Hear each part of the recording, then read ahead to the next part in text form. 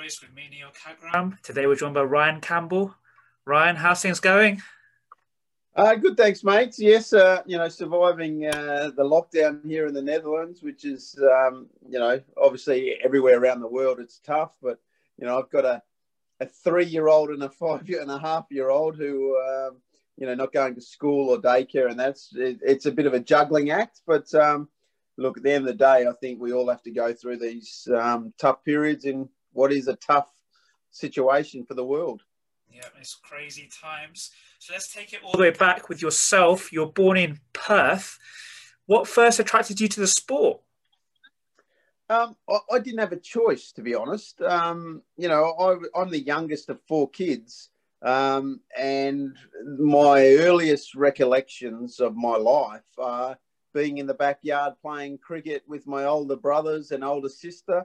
And then when we get to winter, we'd be kicking a footy around and playing AFL. So, it was basically, that's how we were brought up. There was no video games back those days. And, in Australia, like I say, you played cricket in summer and you played footy in winter. And I loved all of it. I loved the game, and I pretty much wanted to be Rod Marsh, or I wanted to be Dennis Lillee, or whoever I saw on the TV. And that's where it all began. And my passion for sport was ignited. Like I say, a lot to do with, my family. My dad was a bit of a gun cricketer and footballer in the country where he lived a lot of his life. And, my mum and dad were always very supportive of any sport that we played. And, we ended up following that route, and eventually, I guess I needed to decide whether I was going to be an AFL player or a cricket player. I had the opportunity to have a crack at both of those sports, and thankfully for me, I decided that cricket was the one, and I chose cricket, and here I am today. So, what was your first club side back home, and then also what attracted you to wicket keeping? Yeah, so I guess my first club team was I played for Balcatta, which was my local club. It was just down the road, and Balcatta was a feeder system to like the WACA pennant cricket you needed to go to, and they were a feeder system to North Perth. So I played played early on for Balcatta, and when I was good enough in under 15s, I think it was back then. I was selected to go down to North Perth, and I was attracted. I loved it. I was never a wicketkeeper though as a kid. I actually was a spin bowler. In fact, I made state squads as an off spin bowler, and I think even to this day, if you ask my father, he thinks that I should have always stuck to being an off spinner. At 17, I took a different route because I actually moved to the country. I didn't think I was going to be a professional sportsman, and my sister was living in a place called Kalgoorlie, which is a massive gold mining town in Western Australia, about 600 kilometres east of Perth. And I went there to work, basically. I'd finished my schooling and wanted to work, but it was a massive sporting town, so I could play football at the top level there, and I could play cricket at the top level. And that made it easy for me to get jobs and working. And I worked in the gold refinery, which was a fantastic opportunity for me.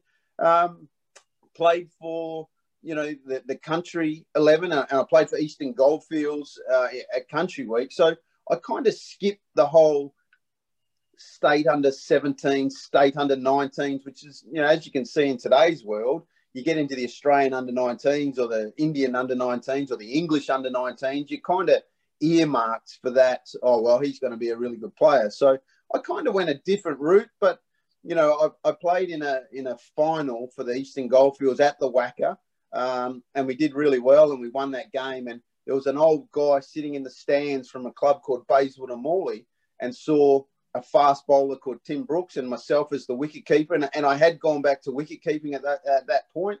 And he invited us. He said, we want you to come down and play at Bayswater Morley. And there was a bit of to and fro between North Perth, who was my junior club, and Bayswater. But I chose Bayswater, and then Bayswater was my home, and it was a fantastic club. And, from there, I was lucky enough to be selected in the WA Colts team, and eventually Rod Marsh invited me to the Australian Cricket Academy. And I guess, as they say, once you're at that academy, you know, it was almost a finishing school, and they did a great job. And, you know, I'll cherish my year that I spent there.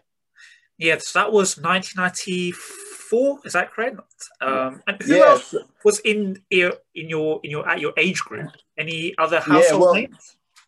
Well, to be honest, so there was 15 guys that went to that academy group, that intake. I think the numbers are something like 14 played for their state, and something like 9 played for their country. So, you know, I was lucky enough to be with Andrew Simon, Shane Lee, you know, these guys that became Dan Marsh, who was a very good player for Tasmania. Yeah, I was very lucky that, you know, the squad that I was in, Brad Young, Mark Harrity, all these guys, you know, went on. Matthew Nicholson as a fast bowler, Brad Williams as another fast bowler. You know, it was an amazing environment to be around. And, you know, every day you just learn from your mates. You listen to Rod Marsh, whatever he said was gospel. And to be honest, Rod was the one. For me, I was the wicketkeeper. I was sent there as the backup wicketkeeper to Tim Zura for WA. At the time, I got a knock on the door, and in walks this fella, you know, in my opinion, well, he was a geeky-looking fella with big ears. And it's, "Hi, I'm Adam Gilchrist. I just wanted to come say hi. I'm going to Perth. I've been invited to go and play in Perth." And as you can imagine, as a youngster thinking, geez, well, I thought I was going to be the next wicketkeeper. Now you're definitely going to be the next wicketkeeper.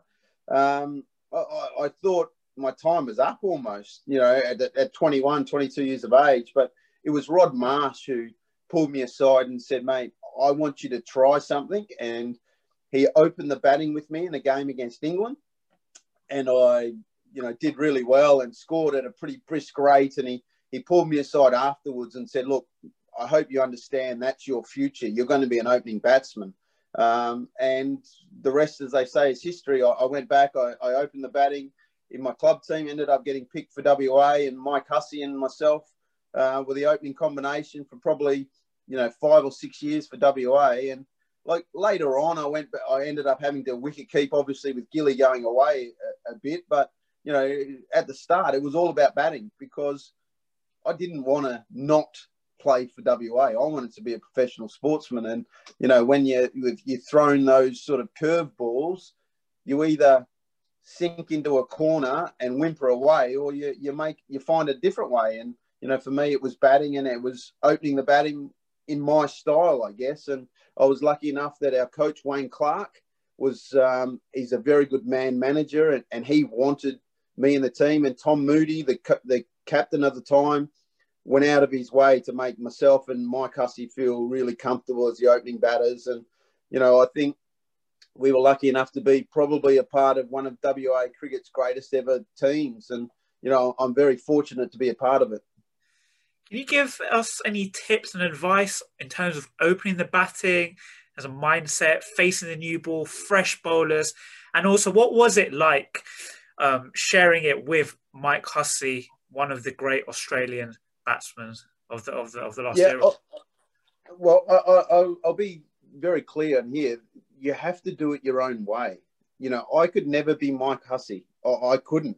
You know, I was an aggressive player that needed to take it to the fast bowlers of the opposition team. And, you know, you'd rock up to Sheffield Shield games, and in those times, you know, we saw a glimpse with Michael Slater. He was, you know, he went about it in a dashing sort of way. And I was always naturally aggressive. I couldn't be any other way. So, you know, to put myself and Mike together, for instance, the very first time I opened the batting, I didn't know I was opening the batting. I played my first game batting down the order, and Wayne Clark had decided that I was going to the top. I was going to replace Mark Lavender as Mike's partner. He didn't tell me because he knew as my character I would have worried about it.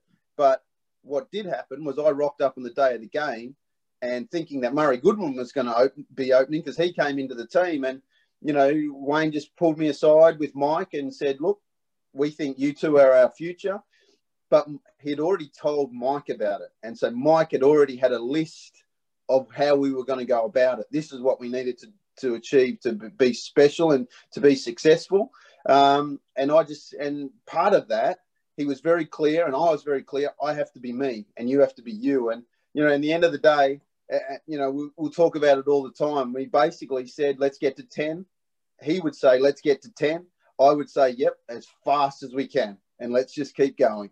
And that was the way we went. It also helped, of course, that I was lucky enough when I looked up on the board at the WACA to see Justin Langer, Damien Martin, Simon Kadich, Tom Moody, Adam Gilchrist all sitting behind me, thinking, well, I can go as hard as I want because we got a bit behind me. So, yeah, mate, it was just opening the batting is one of those things. You have to find your own way. You can't be manufactured into it. And I think we've seen that where, guys have been made to open because the team as a whole, and look, they do a good job, but you've got to be a natural, and there's different ways of going about it. David Warner goes about it his way. Joe Burns went about it his way. Joe Burns, and that's not being disrespectful to Joe Burns, but he did it his way and found it was a bit hard. Now we've seen other openers. Chris Rogers was a great example. Chris Rogers, technically, probably you could pick it apart. His way of going about it, his technique, but he found a way, and he was mentally strong and did it, like I say, his way, and became a great player. First class, his first class numbers, are equal with the best around the world. So, like I say, my advice to anyone is you've got to go about your own way. But the one thing that I'll keep coming back to, and this is, I guess, the coach in me now, you have to have an elite basic game. In today's world, players play 360 degrees, and it's unbelievable. The ramps, the scoops, the reverse, everything. And that's just in the white ball game. But under extreme pressure in 4-day cricket or in 1-day cricket when the ball is swinging or the ball seaming around, or in T20 when it's a final and the pressure is on, if you can't go back to your elite basic game and stand up to the pressure of brilliant bowling, you're going to be found out. And as we know in today's world, in international cricket especially, mate, everyone's got videos of everyone. So they're going to probe and they're going to find issues and what are they going to do, and they're going to come up with a tactic. So if you haven't got that basic game, and I say this to all my kids, worry about the ramps and the scoops later on and the reverses. That's great. Practice it, do it, all that sort of stuff. But work on your basic game. And if you've got issues or technical flaws, you need to fix them because you're going to get found out. Do you think, in terms of making it to the highest level, whether it be states, county cricket in the UK, for example, or international, that if you don't have a solid game to play off the back foot, you're going to find it very difficult? So, especially in the UK, where the pitches are a little bit slower, youngsters almost are facing slower bowlers, pitch-up bowlers, swing bowlers. They're always on the front foot and making that almost transition. What are your views on that? Obviously, in Australia, you growing up on the WACA, it zips around. Australians are known to having a good game to play off the back foot. What are your views on that? Well, mate, if like you say, I was brought up in Perth. If I didn't play off the back foot, I was going to die. And that's this cold, hard facts. You're going to get hit in the head. And to be honest, I think in today's world, part of the techniques have been so front foot dominated. It is why people are getting hit in the head so often. It is why, helmets have given everyone, a false sense of security. When blokes are playing the hook or pull shot, when, in all honesty, their technique shouldn't be standing up to it. They should be just ducking and diving. So, yeah, you do need to play off the back foot and off the front foot. In fact, the greatest example, in my opinion, is Virat Kohli. Now, Virat Kohli is an Indian and plays in India, where you think the wickets don't bounce, so he's just going to be a front foot player. But, mate, his record when he comes to England or Australia is outstanding because his transference of way to go back is as quick as a flash, and he gets there and he gets in great positions. And, to me, I think we've seen a lot of front foot bullies who T20, in all honesty. And again, I'm not going to be here to, knock down T20 cricket, because it is. It's very exciting. I'll watch it. I love watching it. I love guys playing it. But it has bred a new version of big flat track bullies. They put their front foot straight down the middle of the wicket. It's generally on a flat wicket, small boundaries, big bats, swing through the line and hit it for six and go, oh, yeah, that's great. But when they get found out, when serious pace comes on, or the wicket suddenly gives you a little bit, like I said before, they get found out. And, to me, I would really enthuse and push for every youngster out there, front and back. You have to do it.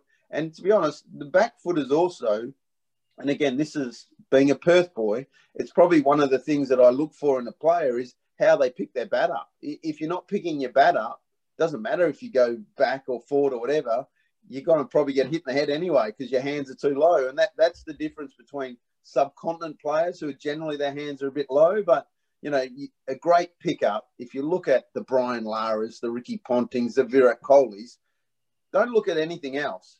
Look at how they pick their bat up. And then I think the secrets will be unveiled. Even someone like Steve Smith, who's so unique, but at the point of delivery, watch where his bat gets to. And that pickup of his is so important to his game. The rest sort of, goes with it. And like I say, to all young players out there, you're picking your bat up is so important to also playing forward as well as back. And then when you made your ODI debut for Australia 2002 against New Zealand, how was that one of the proudest moments of your career? Yeah, 100%. Obviously I was living in Gilly's shadow, so to speak. For WA, I was the keeper by then. And, I played in an era of such amazing Australian cricket. To be honest, I didn't think I'd ever play for Australia. I knew that Gilly would hardly ever miss a game. And, to get that call up, to go to the SCG, for my mum and dad to fly over there and sit amongst 40,000 people and watch me go out to bat, even the little things of when I arrived, I think I arrived about 11 o'clock one night, 2 days before the game, and went to training the next day at the SCG. And you walk into the ground, you walk into the change rooms, where do I sit? I'm looking for a West Australian guy so I can sort of say good day. And, Andrew Simons was selected by then. So I knew some of the guys, and I played against them all, but, you don't feel as confident. But, I walked into the change rooms, and Steve Waugh's name is emblazoned in his bit. And right next to him is Ryan Campbell in gold, on a gold embroidered plate with my name, my Australian kit hanging there. It's like, geez, this is the real thing. And, to actually have the opportunity then to train with the guys. And I spent probably, an hour on my own with Shane Warne, just so he could bowl everything he had. And again, the funny thing is, as a wicketkeeper, you back yourself to know what spinners bowl, but just to have that opportunity to listen to him talk about what he's going to try and do and what he wants to do and what he wants batsmen to do was just an amazing experience. And then the next day, I received my cap and, sat there and just was the noise it made. I think we fielded first, and the sound it made, from 40,000 Sydney-siders screaming Australians and, wanting Kiwi blood. I think we lost the game, to be honest. But, look, it was fantastic. And to be honest, it was over before I knew it, because that night we had one, by the time we got back to the hotel, it was probably 11 o'clock, and everyone actually said Michael Bevan was very clear. We all had to meet up for a beer because it was my, first game, and we had a quick beer. I was on a flight 5 a.m. the next morning. I had to fly back to Perth and play in a Shield game that day. So I literally didn't even have a chance to get it all in. But, at the end of the day, I'll always remember that day. And, I think, I played once more, and it's a great thing. Again, as a person, I guess, I always think that I didn't really achieve that much in cricket. I was lucky to play 10 years for WA. And, you know, I sort of say to people, I only played twice for Australia. And it takes other people to remind you that, mate, you played twice for Australia in an era which was unbelievable. And that kind of, you know, takes the pressure off. And, you know, you sort of think, yeah, well, actually, that probably was a pretty cool thing to do. And, you know, maybe one day when my 5-year-old gets old enough and if he asks, I might show him a video of that day. You mentioned some of the greats that you played with, Warne, McGrath, Steve Waugh. Aside from their actual talent, their playing talent, is there anything that kind of stood out to you that you could say that's the reason why they were at that top elite level? Was their mindset slightly different? Did they train differently? Can you give us a little insight? It's very easy, actually. Mental toughness. I've never seen mentally tougher people. It didn't matter what position they were in. They backed their game and they backed their teammates. And they were just never flustered. You know, it didn't matter that people could be calling for your blood or, you know, wanting you out of the team or, you know, the opposition, it's 5 for 60 and we're chasing 300. They're going to win. They back themselves to win the game. Of course, it doesn't always happen, but their characters never change. And what I noticed of being lucky enough to play in a time of amazing players, and like I say, the Langers, the Martins, the Cadiches, the Gilcrests, those players, Tom Moody in the WA team, Mike Hussey, they never changed. They were the first to have a beer with you. After they played 100 test matches, they still come and have a beer with you. They still sit down. They want to talk cricket. How you been, mate? They remember, you know, oh, how's your wife? No, how going? How's this? How's that? They're just normal people. And I think a lot of the public don't get to see that, although I guess we see a bit more of it now because of social media. You know, I guess people feel a bit more contacted to their heroes and stuff, but, you know, the actual greats, they're just really good people. And, you know, I've been asked about Adam Gilchrist a million times in my career. If anyone should dislike Adam Gilchrist, it should be me. He was the one in my way. Wherever I went, he was in the way. But he's one of my greatest mates because he's a great person. And even the way he walked into my room at the academy just to go out of his way to have that conversation with me, that just tells you about the guy. And, you know, that's what always stick in my mind. Those great players, they're great people. And I'll always remind my players, when I coach, mate, never forget where you started from. Always remember your roots, because we may get to certain heights one day, but elite sport, it's hard. If it was easy, everyone would do it. And the old rusty gate, as we say, will swing back and hit you in the face one day. And when you're down in the dumps, you want those good people and you want your friends from your roots to be able to help you out. So don't change as a person. So yeah, for me, it's their character. It's how good of people they are, which made them great. Also in the 2003 World Cup squad, but didn't quite make the final cut. Did you feel that you did deserve a spot in the final playing 11 at any point down the line? What was your thoughts during that period? Yeah, I reckon of all the things that I look back at, the 2003 World Cup was the one that hurt me the most. Australia, you know, you take 15 players to a World Cup, and it's always the one, it's that and the Ashes. Generally, you're always taking your backup wicketkeeper. And, you know, for me, I was in really good form. I was probably the leading run scorer for Australia A. I was batting down the list and I was keeping really well. And, you know, I guess at that time people had talked about me mainly because I started ramping and things like that. But I was ready. And I remember the day, it was Australia A were playing Sri Lanka on, I think it was New Year's Day. We had a fixture and they were also selecting the team. And Alan Border was the coach of the Australian A team and he was also selector. And he pulled me aside and actually said to me that I'm literally going to be the most unluckiest person in Australia right now because I was going to be the 16th player. And the reasons for that were Michael Bevan had a hamstring injury and they weren't 100% sure how long he was going to be out for, which weakened their batting at some point. And then Darren Lehman got suspended against Sri Lanka for, I think he racially vilified someone, and he got suspended for 3 games. So he was going to miss the first 3 games of the World Cup. So that was 2 batters that they felt if it was going to come to me, or they could take Jimmy Marr, who was a outstanding batsman, and his record in Mercantile Mutual in domestic one-day cricket was outstanding for Queensland. They were going to err on the side that Jimmy might be able to keep. He's not a keeper, but if we throw him the gloves in a backup role, then he might have to do it. So they decided, because of those injuries and suspensions, that I was going to miss. And like I say, that was probably the most disappointing moment for me, because I sort of was in the form of my life, and I felt I was at the peak of my career and ready to go. But, because of a few different circumstances, I missed out.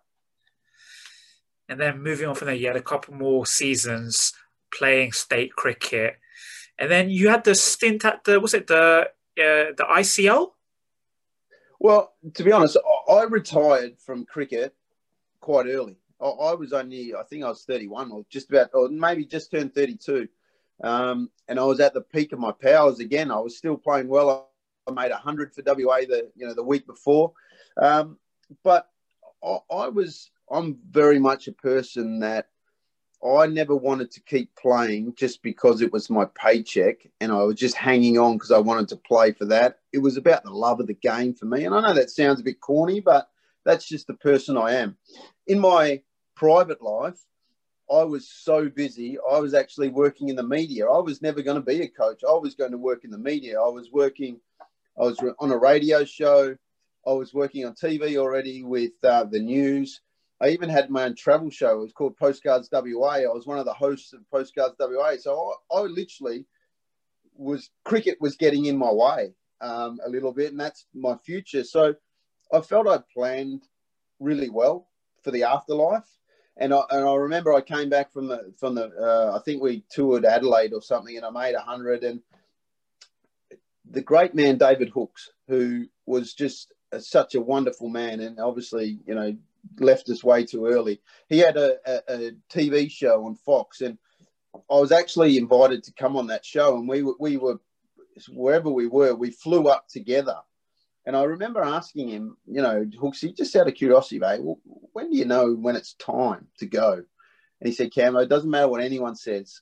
Only you will know. And it'll be this voice, and it'll get louder and louder. And if you choose to ignore it, you won't enjoy the rest of your career. It's time to go. And that voice to me came at about 3 a.m. I was in bed. I just woke up bolt upright and just thought, I'm done. Like, I've had enough. And so I went and saw the coach, Wayne Clark, and we were actually due to fly somewhere for a T20 game. I think it was one of the early T20 games. And, I just said, mate, I'm done. I've had enough. I'm going to call it quits. And so for me, it was done quite early. And then I was so busy with work. I loved the game. Don't get me wrong. I still loved it. But I was so busy with everything else. And I tried to keep myself away from cricket, because even though I commentated on it and stuff, I kind of stayed away because I loved it. And I was working breakfast radio for a show called Nova FM, and I was the sporty guy, and talking absolute rubbish every morning. And all of a sudden on a Friday night, I had a few under my belt, and I had a phone call from Damien Martin, who said to me, "Look, mate, I'm at the ICL.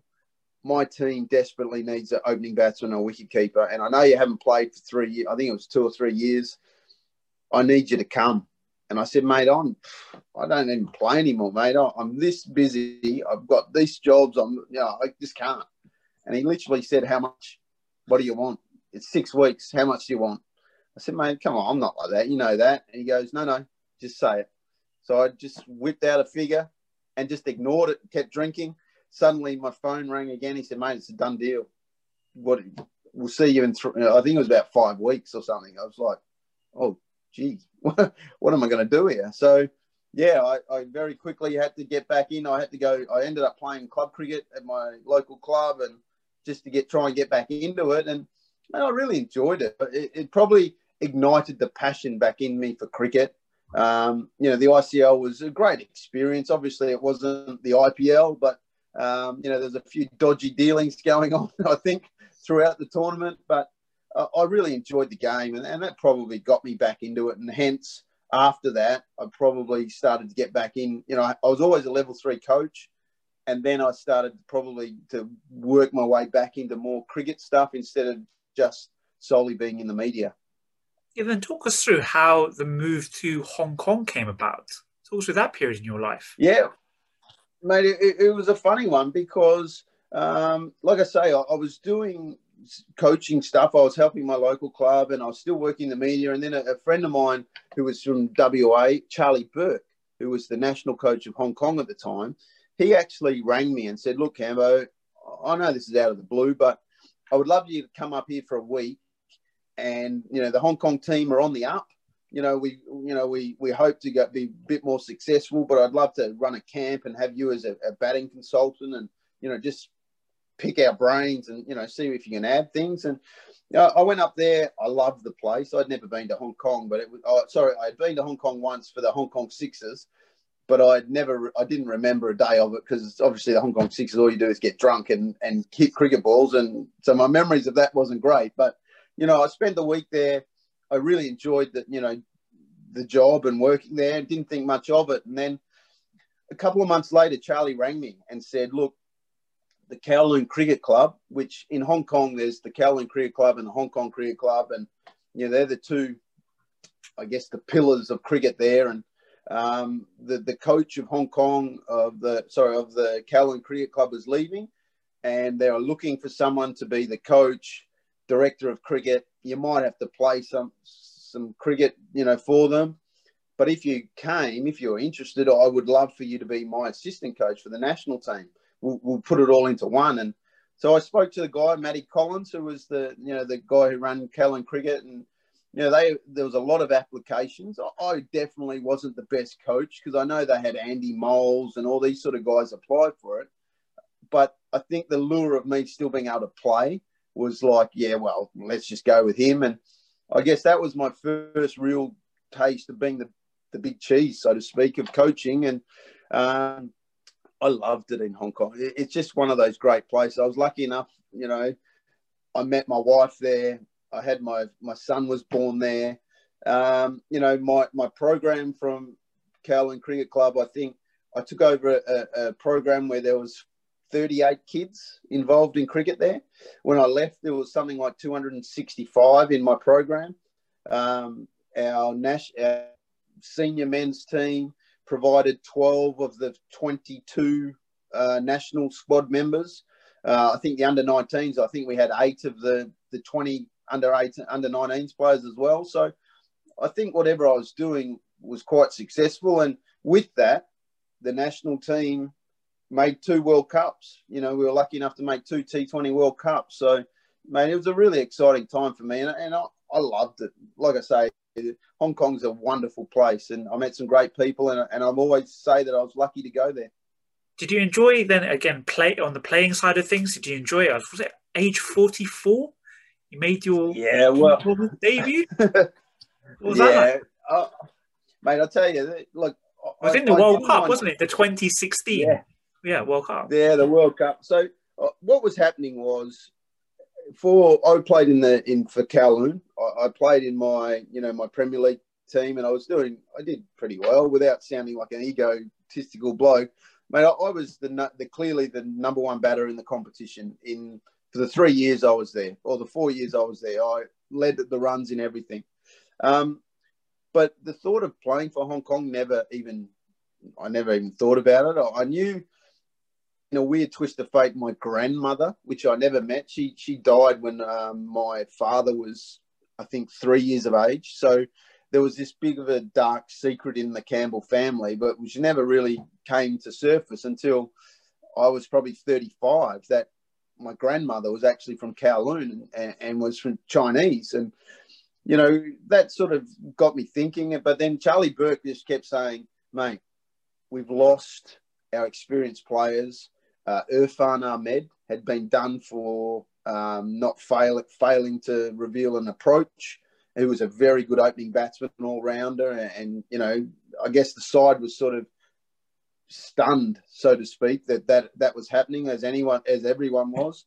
And he just kept on me. And look, the things were, I didn't want to go. I didn't want to play at that age because I felt, one, I was too old. Two, I didn't want to bring bad press to associate cricket because I think there's a bit of a stigma about, it's just old blokes who come from another country generally end up playing for teams and this, that, and the other. I was very conscious of that. And the last one was I didn't want to embarrass myself. Like, the facts are I was 43, 44, and I didn't really want to do it. But at the end of the day, Charlie kept going and going and going. I just got sick of him saying it. He probably got me a few beers deep one night and said, come on, mate, you got to just say yes. And eventually I said, okay, if you're going to do it, let's do it. Stop hounding me. Let's go. But I'm going as the batting coach first. So I'll make sure everyone else is going okay. And then if you pick me in the team, then I'll play.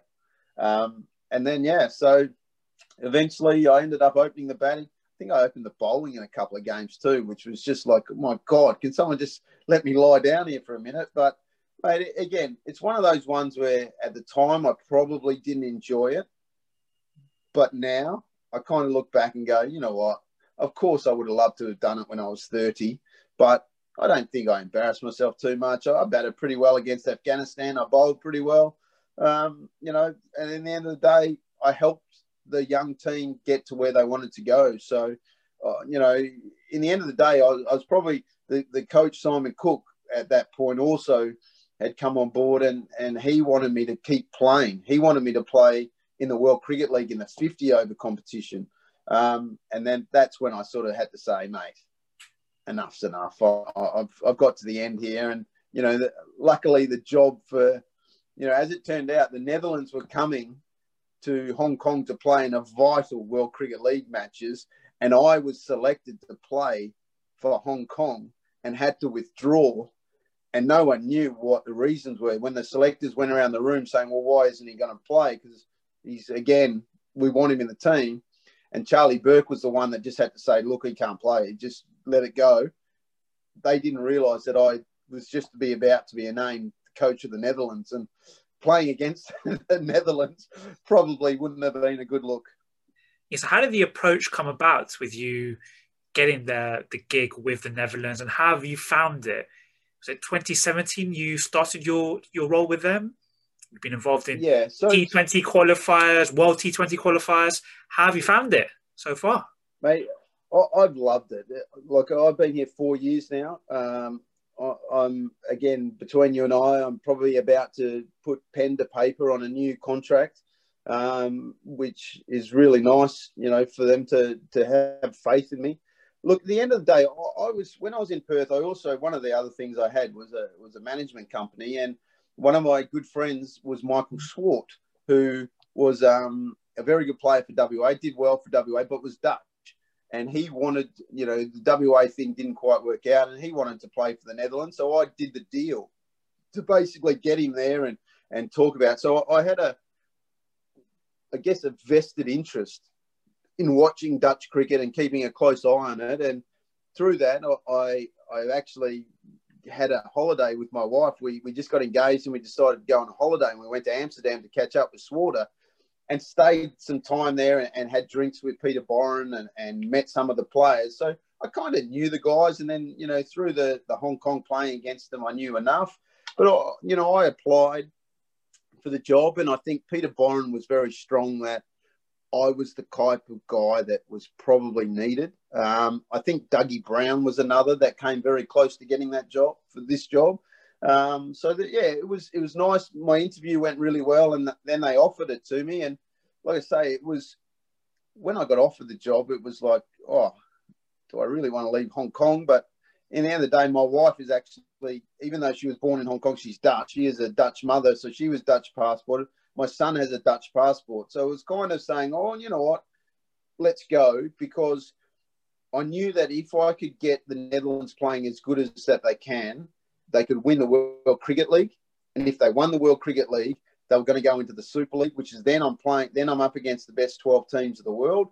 And I also knew that, you know, their T20 was okay, but they were a bit lack of consistency. But I reckon I could straighten them out a little bit. And, you know, when I took over probably a team that played the same 8 players or 9 players every single game, and like a lot of the associate countries. And I don't do it that way. I want youngsters to be, you know, put into the teams. I need to have a supply line to make sure that cricket in Netherlands is going to be okay down the track when I've left. You know, I hate when coaches just worry about now and not think about down the track for the next generation. So I think we've got to that point now where, you know, we had to make some tough decisions. You know, my time here, Peter Boren, you know, him stepping down as captain was one of those big decisions. You know, the not selecting, you know, if anyone knows Dutch cricket, if I had told you when I took over in 2017 that I would go to the World Cup qualifiers in 2019, that I would leave out Boren, Steph Myberg and Wes Barassi, they'd all probably look at me and think I was mad.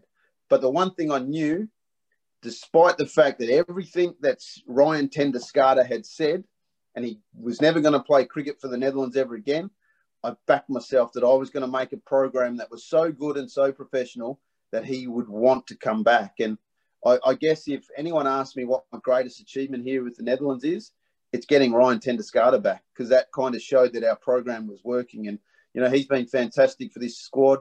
Obviously, the year off with COVID has hurt us because, you know, guys like that are almost done. You know, I was hoping to take him to Australia for the T20 World Cup. And, you know, we've now got a group of fast bowlers that are, I think, easily the best fast bowling network in the whole of associate cricket. We've got 7 or 8 to look at. Our batting is getting stronger. The Colin Ackerman guys of the world who bolster our batting. But again, it's all our youngsters, the guys that you probably weren't given an opportunity. Max O'Dowd, Tobias Vicey was not even heard of. Bus Delata will be an absolute gun for the Netherlands over the next few years. And that was all on the back of also changing of leadership. Peter Saylor has been outstanding for Dutch cricket. He's a different form of captain. You know, Pete Boren was a follow me sort of guy. I'm going to lead it, do it my way. And he was brilliant at it. Whereas Pete's a bit more, let's have a conversation about this, guys. What do you want to do? What can we do? Let's get involved. What's your role in the team? And that, I think, like I say, at the end of 2019, when we won the World Cup qualifiers, if anyone saw the Netherlands, you would have thought that, gee, that's a really exciting team and a good team to watch. We haven't played for a year, so I don't know what that team's going to look like soon. But, you know, hopefully we'll get all the wagons back together and we'll be as competitive as anything in the Super League. Now, you've definitely had some great success. So just branching off from that, if someone came up to you and said, what is your best piece of advice for being a cricket coach, what would you say? Again, you got to be you. You can't manufacture a character out of a book, because there's so many coaching books now. Do it this way, do it that way. You know, you have to find your own way. And the facts are, my job is to make myself out of a job. You want your system and your program and your playing group to be able to function without you. And that's the whole thing about coaching. And you know what? If your ego can't get out of the way and say, oh, no, it's all about me, I'm the coach. And again, T20 is a bit different now because you get to go on the ground after 10 overs and say something. But at the end of the day, I prepare my players, and once they cross that white line, my job is done. I will analyse, I will pick it apart, but I'm not going to be yelling and screaming from the sideline. If Peter Saylor comes to me and wants to discuss something, 100%. For instance, in T20, he likes me to organise our batting order as we're going in the game, because he thinks I see it a little bit better than himself, because he just wants to concentrate on his batting. So I have a bit more hands-on in that sort of situation. But at the end of the day, you have to be you. You want to portray how you see the game is going to go and what you want to have from the game. You know, I'm very big on we're humble when we win, we're gracious in defeat. You know, that's one of the big things, but we're going to have fun. Put a smile on your face. This is supposed to be a game, and let's go about it. And, you know, that's me. And, you know, I can be the grumpiest person going around. Don't get me wrong. If our players step out of line, and again, at the start of my time here at the Netherlands, I was pretty outspoken and pretty aggressive to the way we played, because I think there was a culture of this is a bit of a holiday, and I had to stop that and stamp it out and had to go a different way and make it become more professional. But like my players say now, gee, I don't think they've heard me raise my voice in the last year or two, because I think everyone understands where we're going and what we're doing. They probably get grumpy when I haven't had sleep for about 3 days because my youngsters aren't sleeping or something, so they know when to stay clear of me. But yeah, mate, you change, you adapt with the squad you have, and, you know, I'll always say I hope that my players will all understand that my door is always open. And, you know, we've had some times here where players have had some issues and they've been able to pick up the phone, and to me that means my message is getting across, because, you know, we have to look after the person, not just the player, you know, because when you think about it, if you're looking after a senior team, generally you got guys from 18 years of age to 33, and they're all in different parts of their life. And you do have to be able to help them through it and, you know, help them guide a way so they can be the best cricketer they can be. And that's one part of it. So, yeah, it's made. I think to any young coach out there, I would say go for it. It's the most rewarding job in the world. It's really enjoyable. It can be frustrating at times, but, you know, everything has those frustrations, and just do it your way. Ryan, perfect. Thank you very much for your time today. Really appreciate it. Great talking through your career, and all the best for the months ahead. So thank you. Thanks, Neil. Thanks for having me, mate. So Neil Kagram, Cricket Life Stories, Ryan Campbell. Thank you.